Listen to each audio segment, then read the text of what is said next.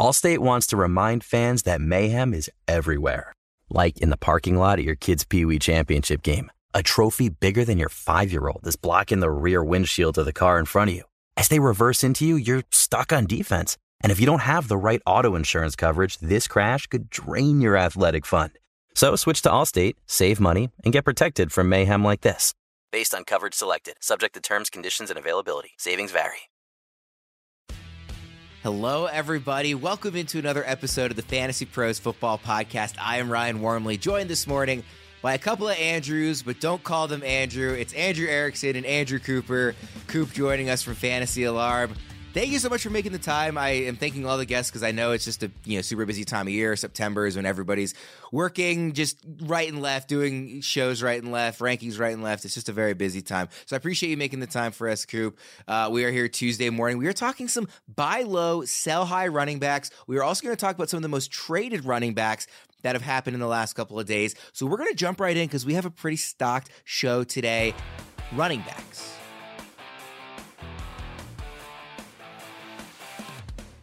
I want to start with you guys with the most traded running back right now, and it's actually Jerome Ford. So a week ago, he was the hot button player to talk about when it came to waivers. This week, it's when it comes to trades.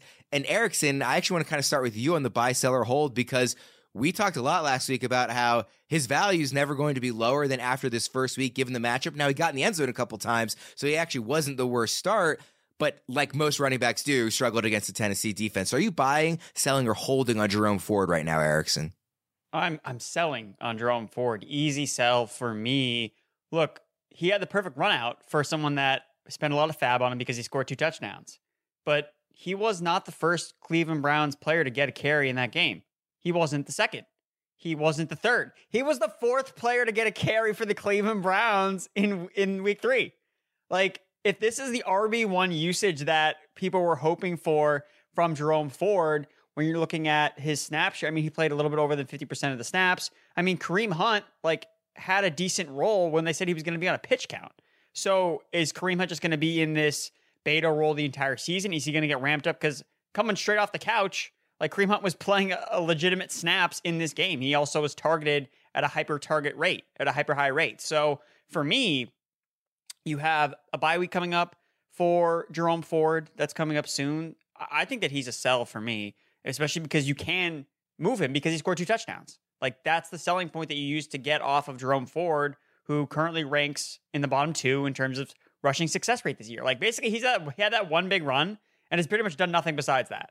So Jerome Ford, for me, is someone that I would easily try to sell high on, especially after all the touchdowns.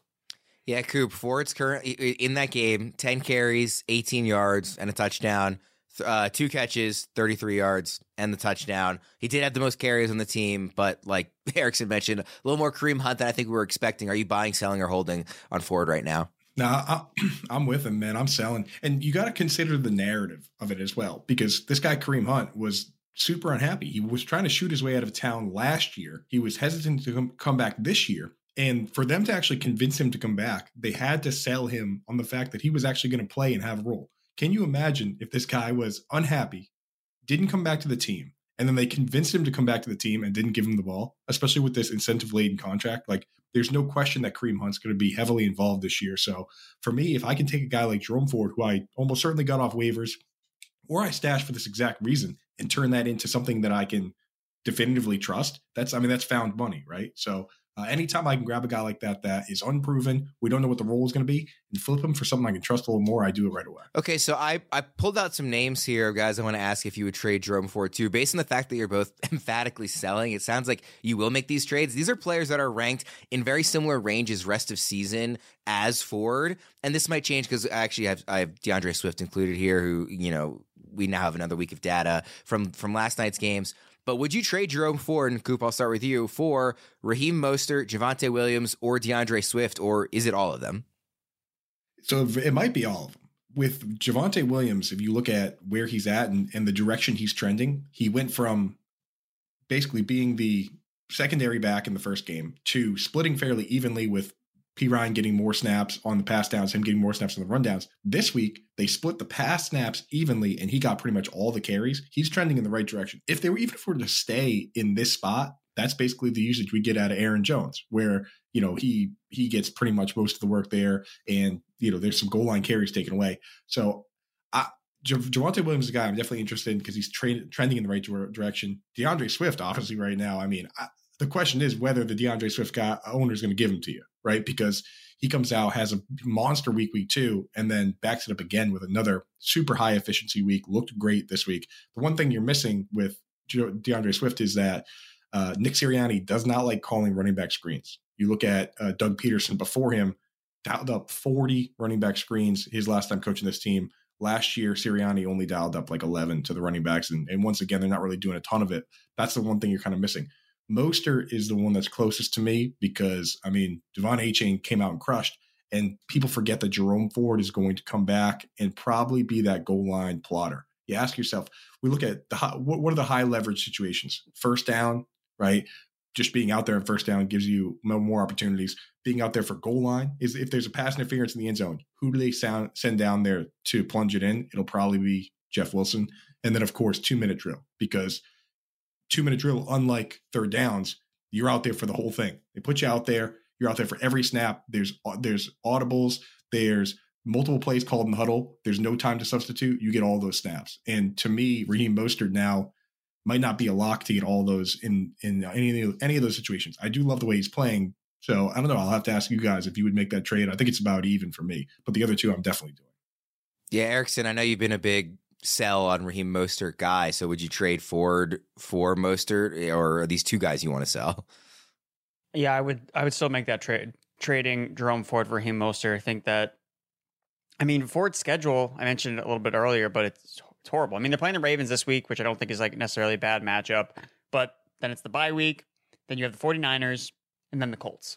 Like, that's horrible for running backs. So yeah, I think Raheem Mostert just has more value anyway. So, this is one of those classic scenarios where if I can flip Jerome Ford for Raheem Mostert and then trade Raheem Mostert for DeAndre Swift or like one of like something like that, like that's what I would do. So arbitrage. There's no reason you have to be held to the guy you're targeting, but it's like you can make multiple trades. So if I think, and especially right now, I don't see how Raheem Mostert doesn't have more of trade value right now coming off a 4-touchdown game. I know Achane was obviously great, but just the value that he has right now, which I try to consider when I do my rest of season rankings, because people are looking at them, not necessarily because they're drafting these players, but for trade value. So even if I'm not the highest on Raheem Mostert, I realize that the marketplace is going to be high on him because he just had a 4-touchdown game. So that's why I have him ranked clearly ahead of Jerome Ford, and I would definitely take Raheem Mostert over Ford. Quickly, Erickson, Ford or Javonte, who would you rather have? Javonte. I would have all those other guys over Jerome Ford.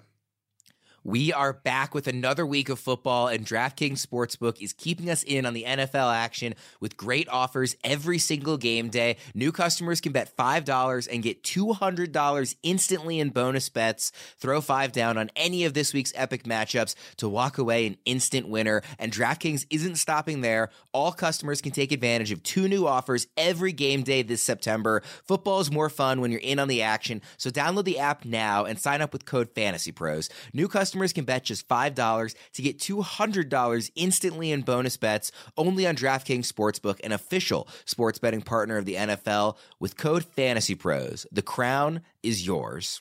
Gambling problem? Call 1-800-GAMBLER or visit www.1800gambler.net. In New York, call 877-8-HOPE-NY or text HOPE-NY 467-369. In Connecticut, help is available for problem gambling. Call 888-789-7777 or visit ccpg.org. Please play responsibly. On behalf of Boot Hill Casino and Resort, Kansas. Licensee partner Golden Nugget Lake Charles, Louisiana. 21 plus age varies by jurisdiction. Void in Ontario. See sportsbook.draftkings.com/football terms for eligibility. Terms and responsible gaming resources. Bonus bets expire 7 days after issuance. Eligibility and deposit restrictions apply. Guys, let's go to our other most traded running back here, and that's Brian Robinson of the Commanders. So, Erickson, I'll start with you this time. Buying, selling, or holding on Robinson? So, for me, he's actually a buy off of, his worst game of the season.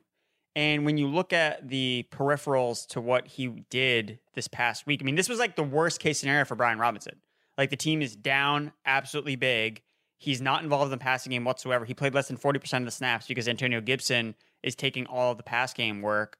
And yet Brian Robinson's still able to get to 70 yards rushing, even though he only had 10 carries.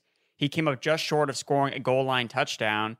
And I mean, he continues to impress me as just a rusher. Like, he looks good out there when they get the ball to him. He did have one pass that he caught for a screen pass that he caught for 15 yards, but it got called back due to a penalty.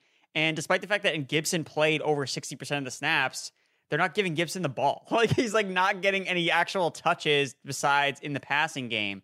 And he continues to fumble the ball. So there's a scenario where I could see Brian Robinson seeing his pass game role expanded as the season progresses, as they just kind of sour more on Antonio Gibson, because they clearly like Brian Robinson a lot. So for me, he's a buy after a bad game, because this was like the worst case scenario for him. Like, putting up 70, still getting 70 rushing yards. Again, if he had scored the touchdown, we wouldn't even really, owners probably wouldn't be as concerned about Brian Robinson, because I think that he is their bell cow back. And in games where they're just going to be more closely contested, not getting absolutely blown out, I think that he's still going to be really solid. So for me, I would buy the dip after a bad game. What do you think, Coop? So I got him in the hold category, which for me is a big improvement, because coming into the season, I was completely off Brian Robinson. Didn't want any part of him because I thought he's a great rusher. I thought Gibson could do this at times, but Brian Robinson has proven that he is more of in the bell cow category than he is in just a one down. I was worried that we were going to get like an Alfred Morris or a Jeremy Hill that was catching no passes, doing nothing. Week 1, he comes out, catches a touchdown pass, proves that that's not going to be the case. So this guy, he clearly can do everything. My concern is kind of twofold here. One is that we did see Antonio Gibson getting the pass work here. The other is that, as Erickson points out, not every game is going to be like this, but there might be a lot of them, because if you look at their schedule, you've got 2 more games versus the Eagles. The Patriots are on the schedule. The Dolphins are on the schedule. And the season ends like this: Jets, 49ers, Cowboys, right? So, they have the Cowboys twice on the schedule to finish this year. So there are going to be some pretty rough games. I'm not trading Brian Robinson, but I'm also probably not going crazy to acquire him, Okay, well, let's get some comps here. And Coop, I'll start with you here. Would you trade Brian Robinson for James Conner? So those guys, to me, are in the same boat, except for James Conner. Just he doesn't have a Antonio Gibson to worry about. Like, even if they're getting crushed, I think that the Cardinals have committed to tanking, and it's going to look kind of like the Jaguars did with James Robinson, where they just said, hey, you know what, man, this year doesn't matter to us, and we have no problem just letting you play the entire game, regardless of what's happening. You're one of our best players, so that's what it is. And I think that the James Conner could have plenty of those games, for better or worse, where he just plays the whole game. I just can't see anybody on that depth chart playing over him in any situation. Of course, James Conner, you always have to worry about injury. He's never played a full season, but for now, he's getting all the work. So I think I would rather have James Conner right now. How about Brian Robinson for Breece Hall? That one's tough. But this week was a little more promising. Week 2, they split the snaps down the middle, right? Into thirds, because it was Dalvin Cook, Breece Hall, and Michael Carter. At least we got 30 snaps out of Breece Hall compared to 15 for Cook and the other guys. But I think that's where I draw the line, where Brian Robinson at least is kind of the guy. And for the Jets right now, there isn't really the guy just yet. And then lastly, Brian Robinson or Miles Sanders? As Tim Robinson would say, it's illegal for you to ask me that, because I am such a Miles Sanders guy that I might have to recuse myself from this question, as they would do in the Supreme Court, because Miles Sanders, for me, I talked earlier about the higher leverage situations, first down, 2-minute drill, goal line. Like, even if Chuba Hubbard comes out and has a nice run here or there, or catches a ball, I still think it's Miles Sanders' job. And as we get farther away from the groin injury, I think Miles Sanders looks more like the Miles Sanders we know and love. So I personally am just higher on Miles Sanders than most people, but I'll admit that I'm biased on that one. So don't want to steer anybody wrong. Admitting it. That's right. Yes, yeah, you're being forthcoming about your biases here. Erickson, any of those 3 are you trading Brian Robinson for? Again, that's James Conner, Breece Hall, Miles Sanders. No, I agree with Coop on Miles Sanders. That's the guy that I would probably feel the best about getting in return for Brian Robinson, because he has the pass game role. Like, we've seen it for 3 straight weeks. Miles Sanders is catching balls out of the backfield. He had 9 targets last week. I know Andy Dalton threw the ball 58 times, which isn't going to happen every single week, but they talked about Miles Sanders. He's going to be involved in the passing game all offseason. And what has he done through 3 weeks? Catch passes. Like, I think he may have already caught more passes than he all did last year. Like, I haven't checked the numbers, but it wouldn't surprise me just based on the usage that he's gotten over the first 3 weeks. So for me, I would take Miles Sanders. I do prefer Robinson over James Conner, just because James Conner is older and has an injury track record that I'm afraid is going to eventually catch up to him sooner rather than later. And Breece Hall for me is, look, I want to buy Breece Hall cheap and stash him on my bench because I think in the second half of the season, when the Jets schedule gets easier, Breece Hall gets healthier, you're going to see this team just lean on Hall and just totally neutralize the other running backs. They're not going to use Cook. They're not going to use Carter. It's going to be the Breece Hall show.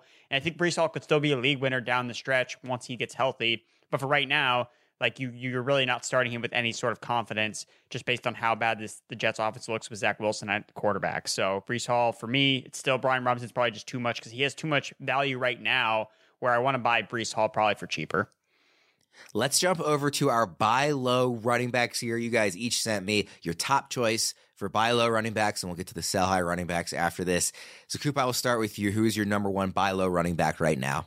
Yeah, my buy low running back is Josh Jacobs, man. And when I look at these players, right, and everyone loves within the Twitter community to look at the advanced metrics. I enjoy the machine learning stuff, the expected stuff, all those numbers, right?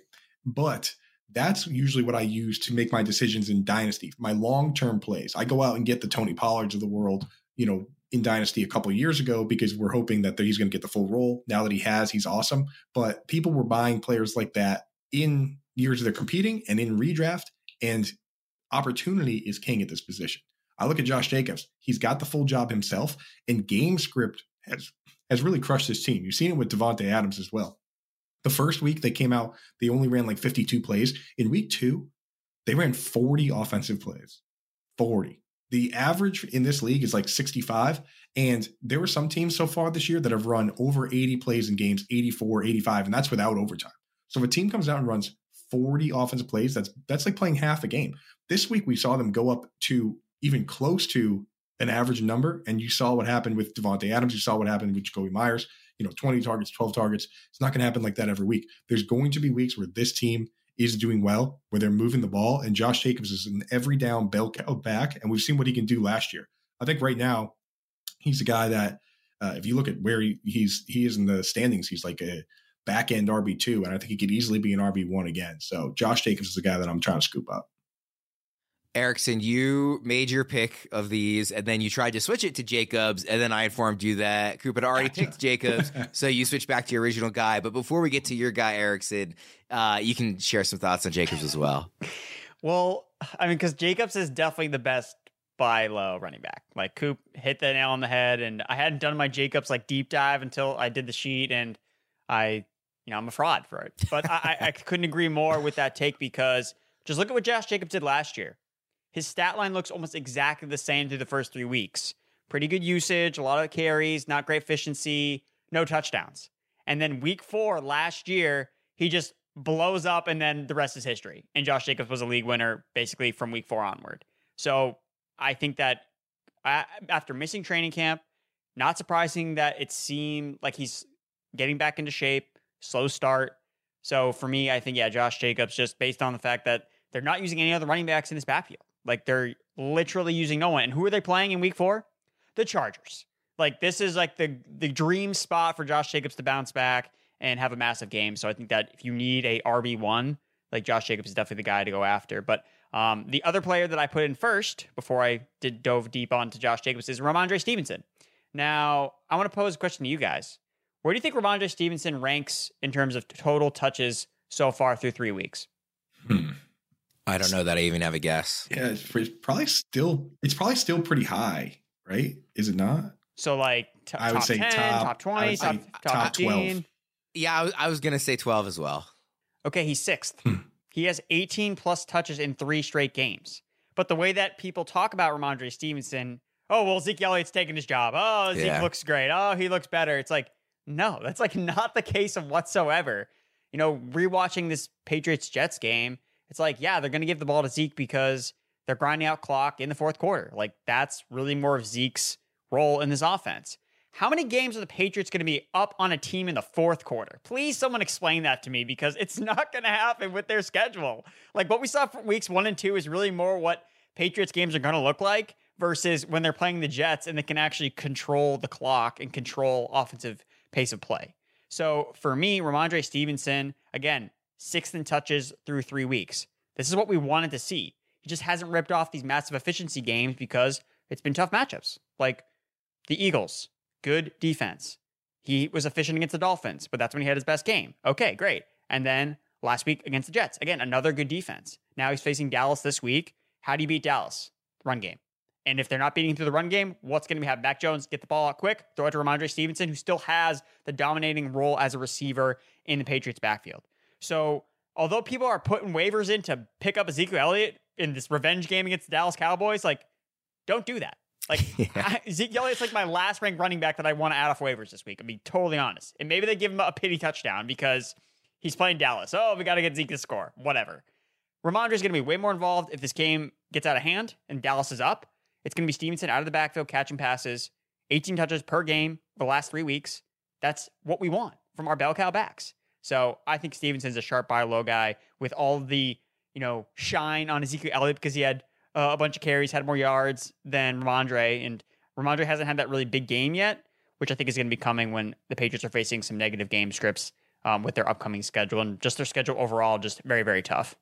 It might not be that negative of a game script if the Cowboys play anything like they did against the Cardinals. That's maybe not as much of an obvious game script as we expected. If you guys are anything like me, fall is unquestionably your favorite season. There's nothing I love more than seeing the colors change and feeling that crisp autumn breeze. It just feels like football. I love fall camping, going to games, pretty much any outdoor activity this time of year. And the only thing better is spending fall outside with friends and with beers, but not just any beer. Miller Lite, the 96-calorie beer that tastes like beer and is perfectly brewed for everything summer and fall have to offer. In fact, I just went camping with some friends the other weekend, so we had to pack the travel coolers full of Miller Lites, sitting around the fire that night, swapping stories and inside jokes, all while cracking open another Miller Lite. It's heaven, whether you're spending evenings around a backyard fire pit, enjoying a football game with pals, or sharing laughter amidst the rustle of falling leaves. Live those autumn moments with Miller Lite. With a Miller Lite in your hand, fall doesn't just taste great, it tastes like Miller time. To get Miller Lite delivered right to your door, visit MillerLite.com/fantasypros. That's MillerLite.com/fantasypros, or you can find it pretty much anywhere that sells beer. Celebrate responsibly. Miller Brewing Company, Milwaukee, Wisconsin. 96 calories and 3.2 carbs per 12 ounces. Guys, let's get to our sell high running backs here. Coop, who you got? Yeah, for me, I am looking to move on from Kenneth Walker. And it sounds crazy because he's been the boss so far, man. Just had 2 touchdowns this week. But those are the games where I like to sell. We say it all offseason. It's funny, all offseason we sit here and we say touchdowns are fluky. We're not going to chase touchdowns. And then 2 weeks in, what do? We look at, Jake Ferguson getting a couple of end red zone targets and we're like, I have to have him. He's my guy, right? So you look at Kenneth Walker coming off these 2 touchdowns and people are going to be clamoring for it, right? Especially in your hometown league, the guys that aren't really digging into the numbers. But quietly behind the scenes, Zach Charbonnet is playing more and more, right? And we talk about those high leverage situations. This week, he actually clawed away an incredibly important one, the 2-minute drill, right? He got every 2-minute drill snap this week. If that is now his job, you get all. Well, as I said earlier, you get all those snaps. If you get one, you get them all. You don't have time to substitute guys out during the 2-minute drill. And the reason it's so hard for rookies to get it is because you need to know the entire pass blocking scheme. You need to know all the audibles, right? Because if they're changing the play at the line and you don't know all the plays, then you're going to be in big trouble. You're going to get yanked out of there. He could lose that job, but the fact that he's already taken it is a kind of a bad sign for Kenneth Walker. So for me, if I could take Kenneth Walker right now, what he is, where he's, a high-end RB1, it looks like, and trade him for, a super high-end RB1, package him up with somebody else to get like McCaffrey or something, or even if I need a little help, trade down for a guy like Miles Sanders plus something where I think at the end of the day, it's not going to be a huge difference. I'm almost getting a guy for free. That's what I'm looking to do. I mean, there's nothing, I'm not saying Kenneth Walker's a bad player. We think he's a good player. Just sometimes these teams realize, wait a second, we have 2 good players. Let's use them both. And I think that might be happening in Seattle. Erickson, before we get to yours, I do want to get your opinion on Walker because he's a guy that I don't think we've maybe talked about enough on all of our shows throughout the weeks here to start the season. So quickly, Erickson, what do you think about Walker?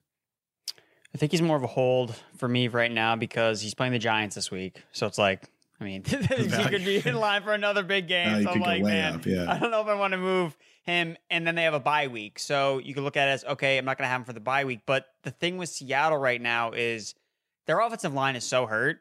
Like, they're going to get healthy. So I don't know if I really want to move Ken Walker because, okay, maybe the touchdowns don't sustain, but he's still getting a lot of carries. He's still getting pass game usage outside the 2-minute drill. So for me, he's probably still a hold player. We did see Charbonnet's role increase, but that didn't come at a lack of volume for Ken Walker. Like, they're still using him a lot, and he's cashing in on the touchdown regression that he was going to be getting this year. Like, last year, he was so bad in the red zone. Like, he didn't score at all. And this year, you're starting to see that positive regression kind of kick in where now he's scoring red zone touchdowns left and right. Like, that's not a fluke that he's doing that because he's still seeing that red zone role. So, yeah, it's not great that Charbonnet's taken over more of the 2-minute drill, but if Walker's still getting the goal line touches, like, I will still value that probably over, an elite usage where he's also being the 2-minute drill. So for me, he's still a hold. And who's your sell high running back? Alexander Mattison. Oh my God. Alexander Mattison. Sell. We didn't want you to draft him. And then he finally had a decent week in week 3, which, I mean, it could have been disastrous for Alexander Mattison. Like, he's dropping passes in the red zone. He's fumbling the ball, even though they overturned it. But for me, look, this team had no reason to bring in Cam Akers. They didn't have to do it. I know they basically traded nothing for him, but they still brought in another running back because they weren't happy with what they got from Alexander Mattison during the first 2 weeks of the season. So again, Mattison was good in week 3 from a statistical standpoint. We just look at the box score. He played a very high percentage of the snaps. Ty Chandler's not that guy. Like, Ty Chandler's not going to be eating into Mattison's workload anytime soon. We've seen it for 3 straight weeks. Like, they haven't used him in any capacity, but Cam Akers has chemistry with Kevin O'Connell.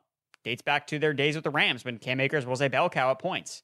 So the fact that he's now joined the roster, that's added competition for Alexander Mattison, who really through 3 weeks has underwhelmed, in my opinion. So I think that Mattison is someone that I would like to sell off a big game for his standards, even though he has struggled, I think, more than people would want to admit, especially people that drafted him highly, thinking that he would just be the guy for this backfield long-term. I'm a little bit skeptical of that. And when you're 0-3 as a team, coaches shake things up. Like, they're 0-3 for a reason because things haven't been working. So what do? You make changes. It would not surprise me at all if we start to see Cam Akers work in a little bit more. Again, wasn't active this week because he just got traded, but I would not be surprised if Cam Akers takes over this backfield. And I know people will point to, oh, well, his success rate sucks. He's not good. Well, he's in a different offense now. Like, it's totally different. And it's not about how good he is, but how much better is he than Alexander Mattison? People drafted Mattison because he was the best of the worst backfield.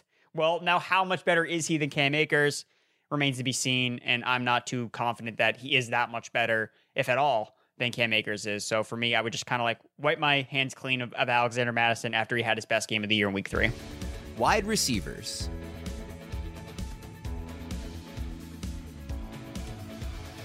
We will jump right in here with those most traded wide receivers. Number 1 on the list is Jordan Addison, rookie from the Minnesota Vikings. So, Coop, I will start with you. Buying, selling, or holding on Jordan Addison right now? This is the exact kind of guy that you buy. You buy this guy because even though he's getting the targets he is and he looks as good as he does, he actually hasn't been fully unlocked just yet. Like, when you look at rookies, a lot of times they don't pop right away, and we say it, but when you go and pick the individual examples, look at Amon-Ra St. Brown. He was useless for 6 weeks his rookie year before things changed. They switched over to Ben Johnson. His role changed. He really popped off. Look at Odell Beckham Jr. He was hurt, came in, started slow, crushed. Mike Evans even started slow as a rookie, even though he was a high-end first-round pick.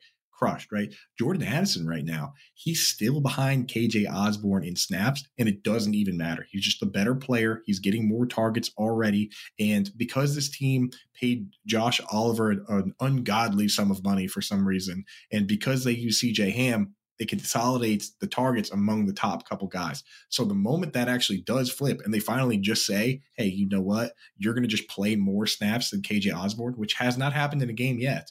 That's when it's fully wheels up for Jordan Addison. And God forbid anything happens to Justin Jefferson or TJ Hawkinson, because look at the targets those guys get. If those goes back into the pool, Jordan Addison is going to get an absurd number of them. So he's basically a, double handcuff plus that has standalone value and could just flip the script with KJ Osborne and become a high-end guy right from the rip. So right now, Addison, I already have a lot of them, but I'm looking to get more.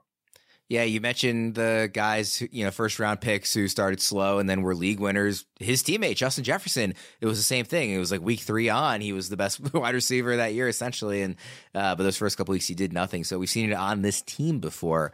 Erickson, what do you think? Buying, selling, or holding? Also buying Jordan Addison. I think that even though he had a quiet week 3, ran a route on 80% of the dropbacks. Like his route participation has just increased a little by a little every single week. So they're getting him more involved. And as I mentioned before, this Vikings team is 0-3. Gonna shake things up. Like you got to change things. If things aren't working, you're not winning games. And what do you know? Like let's get our first round pick more snaps. Seems like a logical thing to do when your team is 0-3. So yeah, I definitely want to buy Addison as well. Yeah, a clean sweep for whatever it's worth. I also am buying. And like Coop, I have him in a lot of places already, but I would love to have more. I'm a huge fan. So we're going to do some sort of player comps here. Would you trade this person for Jordan Addison or Jordan Addison for this person? These are roughly along the same rankings as where these guys are in their rest of season rankings.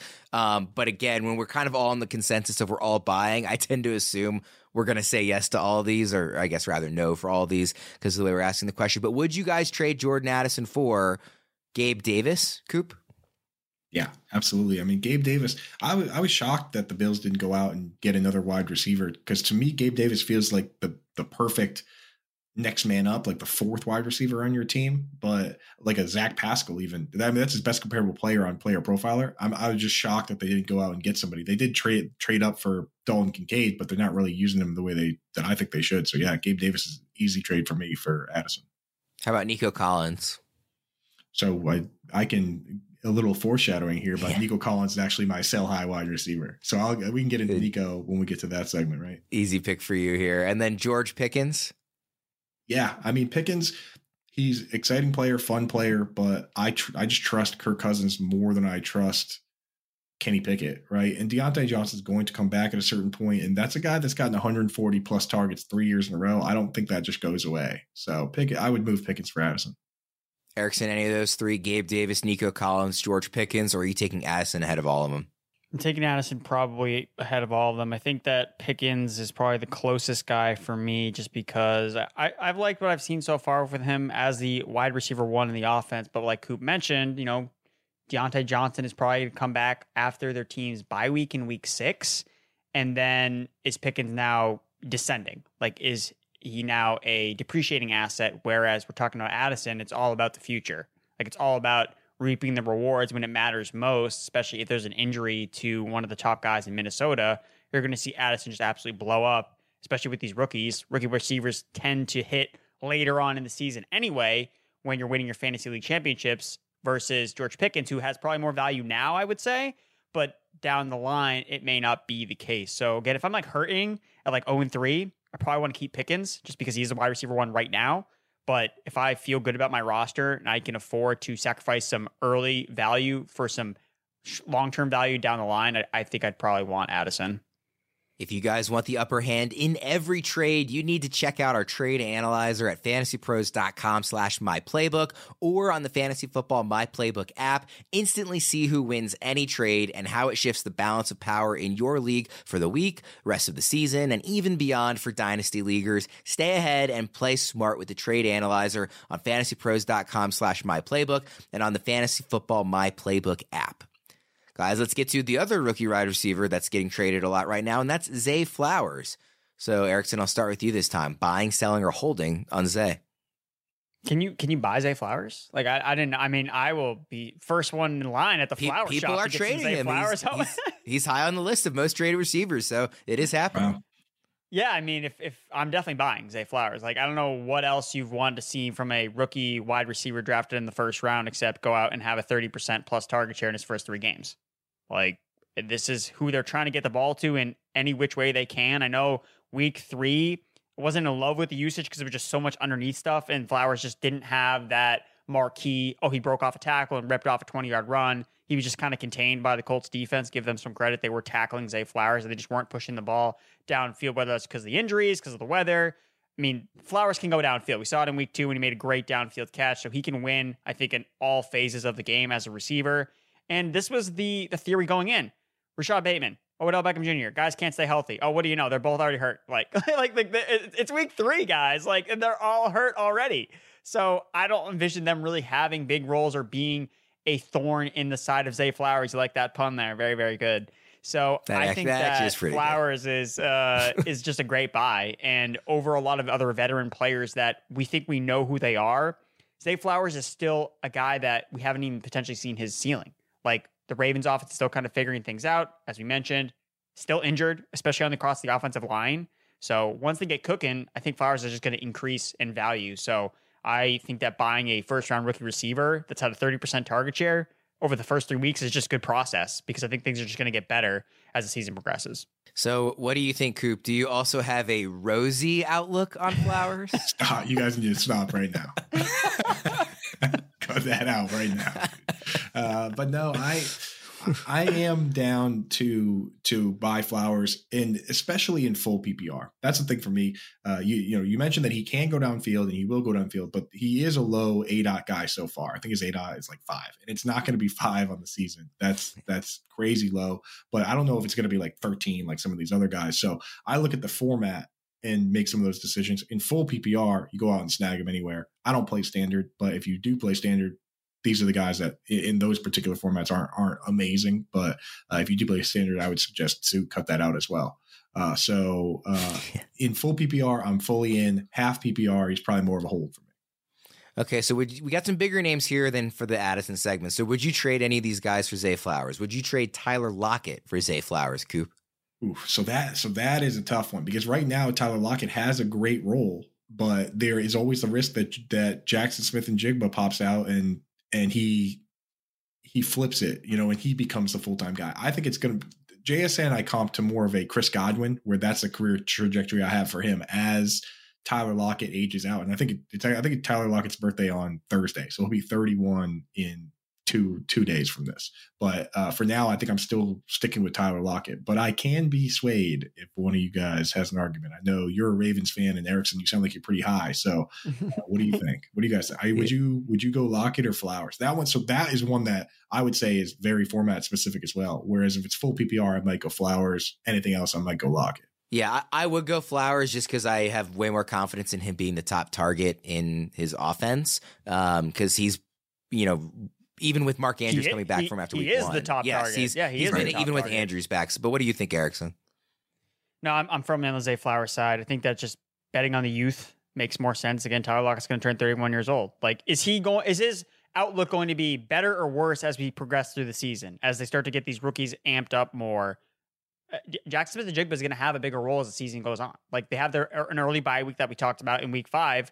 We usually see this every single time with coaches and offenses. They involve their rookies after their bye week. It's like, hey, we've got to get JSN more involved. Like, we're going to hear reports about that coming out of Seahawks camp. I can almost guarantee it. And Lockett this year through 3 weeks, he leads the team in targets, but he has 103 receiving yards. Like, that's it. Like, DK Metcalf has 234 on less targets. Like, besides Lockett's 2-touchdown game in week 2, he really hasn't done that much. So are we starting to see the age creep in a little bit here, where he isn't as efficient as he's been in past years? And I don't think that's shocking. Like, he's getting older as a receiver. And if JSN is pushing him, then you could see Lockett as someone that's depreciating, where Zay Flowers, I think, is a guy that's just going to increase in value as the season progresses. So I want to be chasing that tailwind and not being held back by a guy like Lockett. Just never underestimate Pete Carroll's ability to just stick with his guys irrationally, no matter what. Yeah. Right? Like, I've seen Chris Carson fumble 4 times in 3 games, and I think his snap share went up the following week. Yeah. So that's your very rational argument about the most gum chewing, butt slapping, irrational players coach I think I've ever seen. So that's the one caveat on that one, Erickson. A couple other receivers I want to ask you guys about here. Would you trade Christian Watson for Zay Flowers? Obviously, we haven't seen one of these guys in the field, Coop. For me, I mean, just the fact that right now in a vacuum, you can call it even at best. Like, I can't put Christian Watson ahead of Zay Flowers regardless right now. And Watson's dealing with a hamstring, which is the scariest injury for wide receivers. It's a huge bundle of muscles that can be hurt in a million different ways. And we never really know what's going on. So for me, I couldn't possibly move a guy like Zay Flowers with his target share for a guy who's dealing with this injury and coming into, we like the player and we like the quarterback, but we still don't know for sure how it's all going to shake out. So for me, Zay Flowers as the target leader, you have to just keep him. Or if you can move Watson for Flowers right now, I would do that. Yeah. And then how about this last one here, Coop? Michael Pittman. Would you trade him for Zay Flowers? See, I love Michael Pittman. And again, this one might boil down to format, but Michael Pittman is a guy. He led the entire league in wide receiver snap share last year with like 98. This guy, whatever, he plays every play. This week they played 84 plays. Guess how many plays he played? 84. Guess, yeah. So, you know what I mean? Like, he's just out there every single play. He's locked in as the number one dog. So I think Pittman, again, format specific for me. Pittman, he runs higher A-dot routes. He's out there every single play. He's the top wide receiver on his team. So I'd probably go with him in standard or half. But I mean, in full PPR, Zay Flowers really could be an Amon-Ra St. Brown type guy if his target share holds, because Amon-Ra St. Brown, look at what he's accomplished. His A-dot in both his first 2 years, only 7 yards. Only 7 yards, and he still went out and was a wide receiver one. So A-dot's not the end of the world, especially in full PPR. So I think you got to go Flowers there. Erickson, what do you think about those last two names? Christian Watson, Michael Pittman. Either of those guys are you trading for Zay Flowers? The Pittman one's probably the closest one for me. And I think that if you were playing in a half PPR, I think it may be a slight edge towards Pittman. But I think that all things being equal, I think I still want Flowers. He's the better quarterback. I mean, one of them has Lamar Jackson. And I love Anthony Richardson. I think he's shown a lot already just in 2 weeks of play.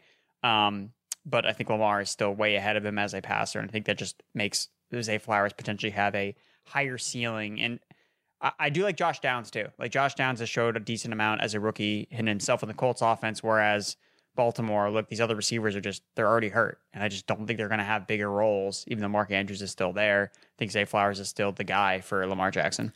I would love to see, I was just going to say, I would love to see Josh Downs get the Keenan Allen treatment or the Cooper Kupp treatment, where it's Alec Pierce coming out for 2 wide receiver sets. Then it'd be wheels up, man. Dude, Alec Pierce has got to get his cardio in, though, dude. Right, got to get the cardio. All exercise team, man. Yeah, he's just out there hanging out, dude. He's another dude that played. In week 2, he played every snap, and I don't know, man. Yeah, I was going to say, just on Downs, I watched every snap of that game, obviously, and he was the guy I felt like they were looking at on third down even more so than Pittman. Had some big plays. He's obviously really, really good, but Downs was a guy that they seemed to trust, pretty quickly into his career here. Let's get to our buy low wide receivers, and Coop, we'll start with you. Yeah, so for me, I am buying Jalen Waddle if you can get him. I know that people are looking at the Dolphins offense, which he didn't play this week, so he wasn't part of that explosion. But they're looking at the Dolphins offense and they want pieces of it. I think the folks looking at Waddle, they might be saying, okay, Tyreek Hill's the top guy there. They got all these other weapons. You might be able to pry him away. And a guy like Waddle, what people don't realize with this offense is that you definitely don't have to be the top dog because of the way it's set up. You look at the 49ers, right? How much they use Kyle Juszczyk. They use him for literally half the game. That means there's no wide receiver 3 that plays even close to a consistent snap share, highly consolidates the targets among the 2 wide receivers and the tight end. This Dolphins team literally is the same offense. It's the same coaching tree. They went over there. The very first thing they did was get the 2 most important players to that scheme, right? You have Kyle Juszczyk in San Francisco and you have Trent Williams, the left tackle. They went out and paid for the most expensive tackle you could get on the market in Teron Armstead, and they brought in Alec Ingold to play fullback. The moment you get that fullback in there, it consolidates the snaps among the top 2 wideouts. It's going to be Tyreek Hill. It's going to be Jalen Waddle. And when McDaniels got there, we talk about A-dot. Jalen Waddle had a 7-yard A-dot as a rookie. His second year jumped up to 13. He's a full outside flanker now, and the ceiling for this guy is tremendous. So if I can go out and get him for not even buy low, but what his original cost was, like I was taking him in the second round, and if I could take a second round caliber guy and swap right now for him, I'm doing that. So give me all the Waddle, give me all the pieces of this Dolphins team. I was going to say, just utterly absurd that they scored 70 points and didn't even have one of their elite wide receivers on the field. Nuts. I don't know if that says more about Miami or Denver, probably a bit of both. Yeah, Erickson, I assume you're still high on Waddle also. Yeah, I mean, there's like maybe 10 receivers I would take over Waddle like rest of season, and everyone else I'm like straight up I would take Waddle like over basically the wide receiver 1 tier, because he's just like, it's weird because he's being overshadowed by basically every other Dolphins player, but during the season, draft season, you could have argued that Jalen Waddle could have been the highest scoring Miami Dolphins player in fantasy. And I would have been like, I can see that happening. And because it hasn't happened yet, I think that, he's just not top of mind. Everyone wants every other Dolphin except Jalen Waddle when that's the reason to buy and strike a deal now. Yeah, I'm so excited for that game this week, by the way. Dolphins-Bills is going to be awesome. Erickson, give me your buy low receiver. So for me, it's going to the Jaguars offense, Calvin Ridley. After week 1, the victory laps were out. He burned a bunch of Colts DBs that were basically the worst in the NFL. And then after these next 2 weeks, it's like, wait, so were we right about Calvin Ridley? Like, is he back? Like, because he has sucked the last 2 weeks. Like, point blank, he's dropping passes, dropping touchdowns, not reliable. And I think that's had to do with, like, Jacksonville's offense just struggling in general, just not consistent. Doug Peterson in the post-game press conference when they lost to the Texans just really strided about, like, not being consistent enough on offense. Like, too many missed opportunities, self-inflicted wounds. And if you just watch the games, it's like, dude, Ridley's not playing well. Like, he hasn't been playing well the last 2 weeks. But the opportunity is still there for him. And I never really thought, I ranked Calvin Ridley kind of outside my wide receiver 1 tier just because I wasn't sure, like, if he was going to be rusty. And I think that's kind of what we've seen the last couple of weeks. He just, like, came out week 1, guns blazing, but then he kind of settled back down a little bit. The Jaguars are an offense is tough to parse through because they have so many weapons. But when you have bad games, you usually want to buy low on these receivers because we know he has a good quarterback. We know he's a good matchup this week. He's playing the Atlanta Falcons, the team that he drafted him. Like, this is going to be an emotional game, I think, for Calvin Ridley playing against his old team in London. If you guys remember when Calvin Ridley first left the Falcons, it was before a London trip. Like, so that was basically right before he abandoned, or I shouldn't say abandoned the team. He left the team. It was excused from the team. So I think that he's in store for a big game here, and this is when you want to buy low on Calvin Ridley because he still has a high target share in the Jaguars offense. We know that he has a good quarterback in Trevor Lawrence, and we've seen his upside as a wide receiver 1. So I think that Calvin Ridley right now, he was someone I was always very price sensitive to in draft season. Like, if he was going in the second round, I was like, no, it's too expensive for me, but he was someone that I did like when he was at a value. And I'm kind of following a similar approach here with him in the trade market, where I've gotten some questions in the Discord about, like, is it time to start panicking about Calvin Ridley? So for me, that's like, okay, there may be a buying window with back-to-back bad weeks when he's had the opportunities to really be a better player, but he's been dropping touchdowns, dropping first downs. I think that the Jaguars get right on offense this week. Doug Peterson retaking over play calling duties. I think they're going to get Ridley going, and I think this is a good opportunity to buy low on the Jaguars wide receiver 1. Coop, I want to get your opinion here just quickly on Ridley because I think he is such an interesting player to try to evaluate rest of season, given all the offseason talk and the questions about Russ and how good he looked in week 1, like Erickson alluded to, and how bad he's looked since then. So what do you make of Ridley right now? Yeah, I mean, and Erickson summed it up perfectly here, where you think about when you're training for high-end guys, you want as few variables as possible. When you're training for low-end guys, you kind of want variables. You want, like, hey, you know what's going to happen? Something crazy might happen. With this guy, you go through the list and say, okay, like some of the other guys, like take DJ Moore for instance. Look at DJ Moore and you say, is there quarterback trouble here? Is there an actual quarterback problem? And the answer is yes. That's a variable. With this team, nobody looks at Trevor Lawrence and says, hey, maybe this guy isn't good. Right? Like, maybe this guy can't deliver the football. We all like Trevor Lawrence, right? You look at it and you say, oh, well, maybe there's another player coming back. Like you see with the Packers guys, I might be hesitant to grab them because Christian Watson's coming back. Zay Jones is not a threat to be the best wide receiver on this team. He was never a threat to take more snaps, right? So, like, Ridley is the top dog for what we consider to be a top passing quarterback in this league. And you can get him after coming off a really strange week against a Texans team that always kind of has the Jaguars number, right? So there are really no variables there where we can say things might just go south for this guy. I think it is a true buy low because everything is still right and there are good games coming. Erickson, I actually want to start with you on the sell highs because you're staying with this team. Yep. Selling high on Christian Kirk because he got the touchdown last week, but still, like, really underwhelming overall when Zay Jones didn't play. Like, so the last 2 games that Kirk has played where he's been more involved in the offense, Zay Jones has either missed parts of the game or not played at all. But last week, Christian Kirk had a 15% target share and Zay Jones didn't even play. So whereas Zay Jones, I don't think is impacting Calvin Ridley that much, I think that his presence does impact a player like Christian Kirk, who is more of a beta receiver, a slot player, a possession receiver that can come off the field when the team decides, hey, we want to run the ball a lot. We're going to use 2 tight end sets. Christian Kirk's not on the field. Like, that's what happened in week 1. So again, I think that a lot of these Jaguars players are going to be volatile just because there are so many weapons, and they also use Evan Ingram a lot in the offense. But Calvin Ridley, I feel most confident about his role in the offense and him being on the field the most, running the most routes, and seeing high value targets from Trevor Lawrence, like in the red zone. Whereas Christian Kirk, I'm not confident that his role is going to be steady week to week. It's been a roller coaster through 3 weeks, and like that's not going to create consistent fantasy production. So in certain matchups, okay, he's going to pop, but in other games, like he's not going to be the featured piece or be the game plan. Like think about it, he's been most involved the last 2 weeks, and the Jaguars' offense has sucked. So why would they go back to like, all right, we got to get Christian Kirk more involved in the offense because that's going to get our offense cooking?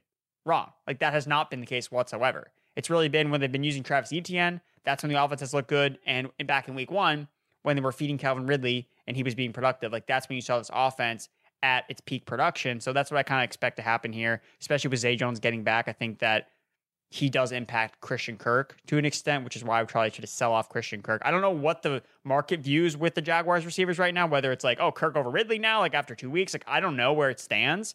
But I would be interested to see like how high you can sell Christian Kirk and how low you can buy on Calvin Ridley after 2 disappointing weeks. Coop, you teased it earlier, and now we will get to your Nico Collins hate. Hate is such a strong word. The funny thing is, I actually love Nico Collins in Dynasty. Dynasty's where I'm not trading him. I liked him from the start. My comp for him was Kenny Golladay, right? Kenny, and people might say, "Oh, Kenny Golladay sucks," but there was a time where Kenny Golladay was actually awesome. He had 1,000 yards and double-digit touchdowns. The kids these days might not remember back that far, but he was good with a good quarterback. And I think Nico Collins, as the quarterback play improves, will be a good player. I mean, Kenny Golladay, 6'4", 218, ran a 4.5 flat and was picked 96 overall.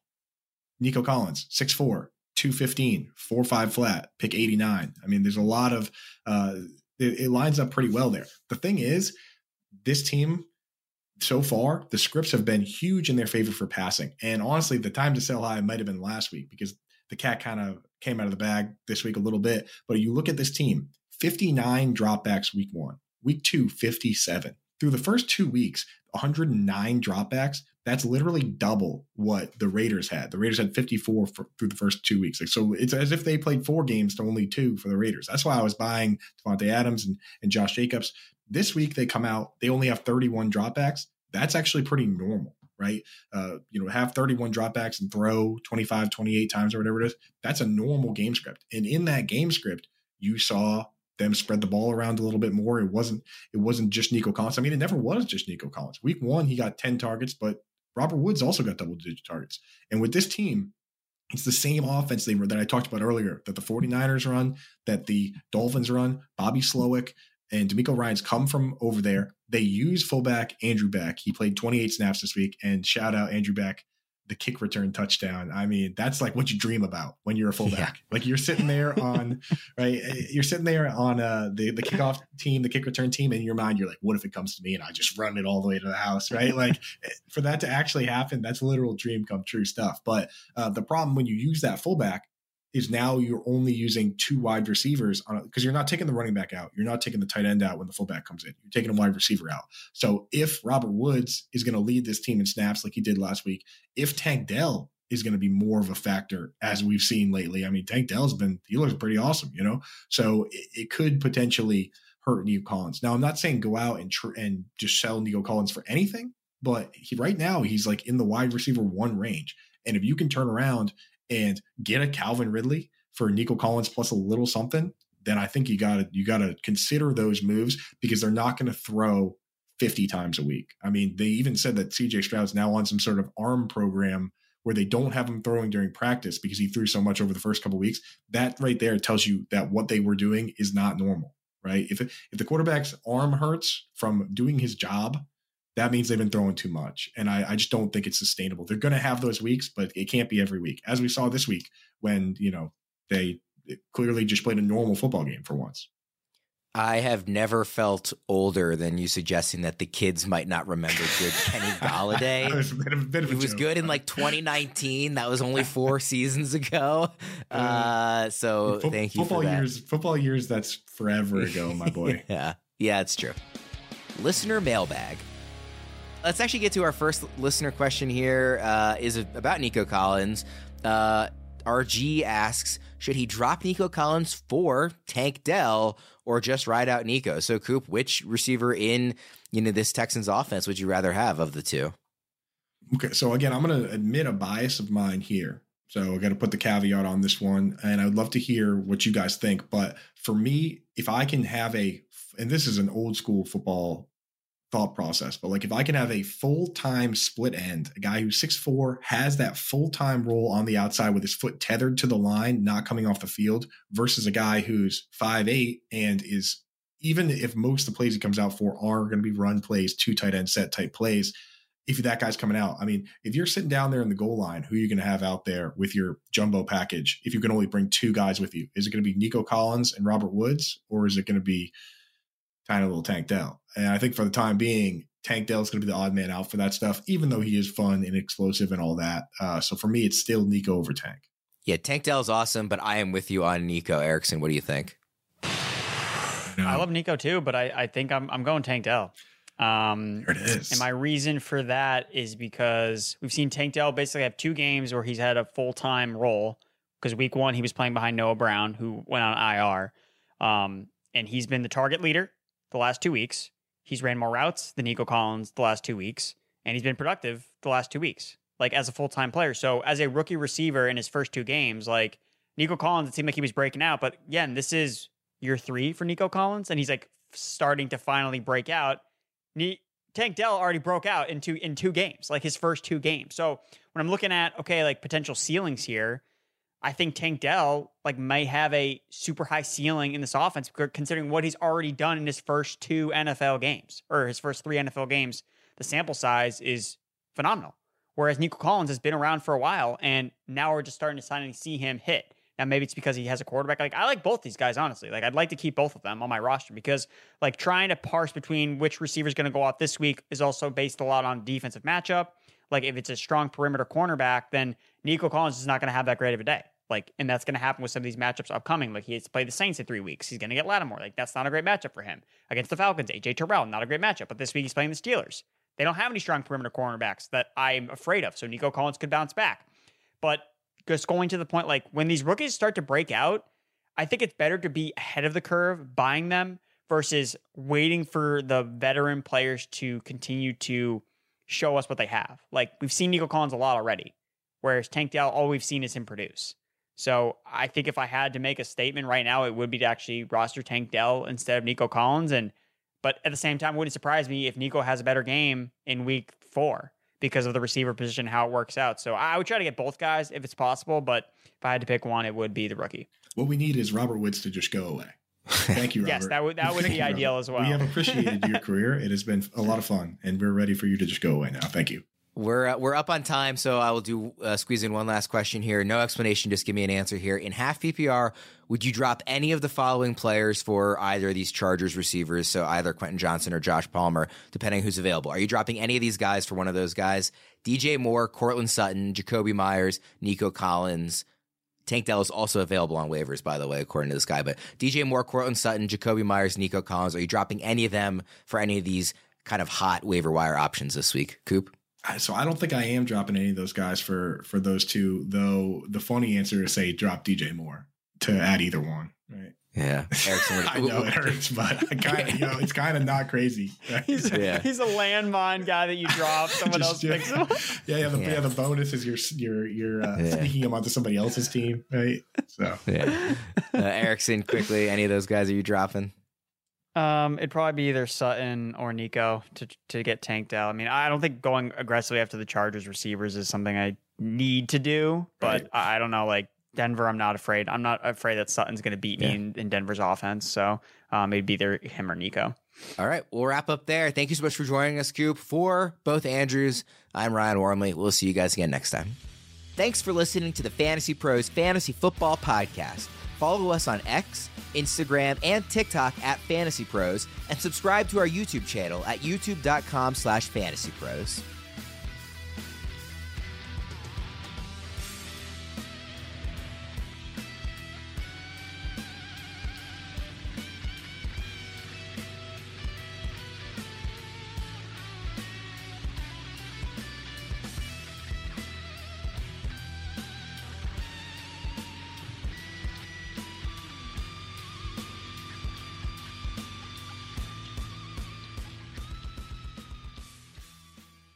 Infinity presents a new chapter in luxury, the premiere of the all-new 2025 Infinity QX80, live March 20th from the Edge at Hudson Yards in New York City, featuring a performance by John Batiste. The all-new 2025 Infinity QX80 is an SUV designed to help every passenger feel just right.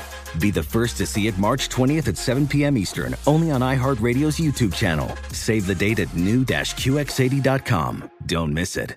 2025 QX80 coming this summer. Does money stress you out? Let Facet flip your financial chaos into clarity. Finding Facet immediately put us at ease. Facet's innovative approach to financial planning ensures your money works as hard as you do, enabling members to experience the joys of having your finances in order. And that makes us Facet for life now, I guess.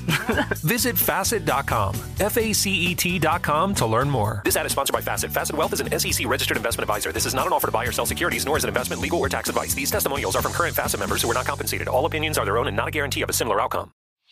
Whether it's your first time betting or you've been gambling for years, have a plan and know the game. Be aware of the rules and odds before you gamble.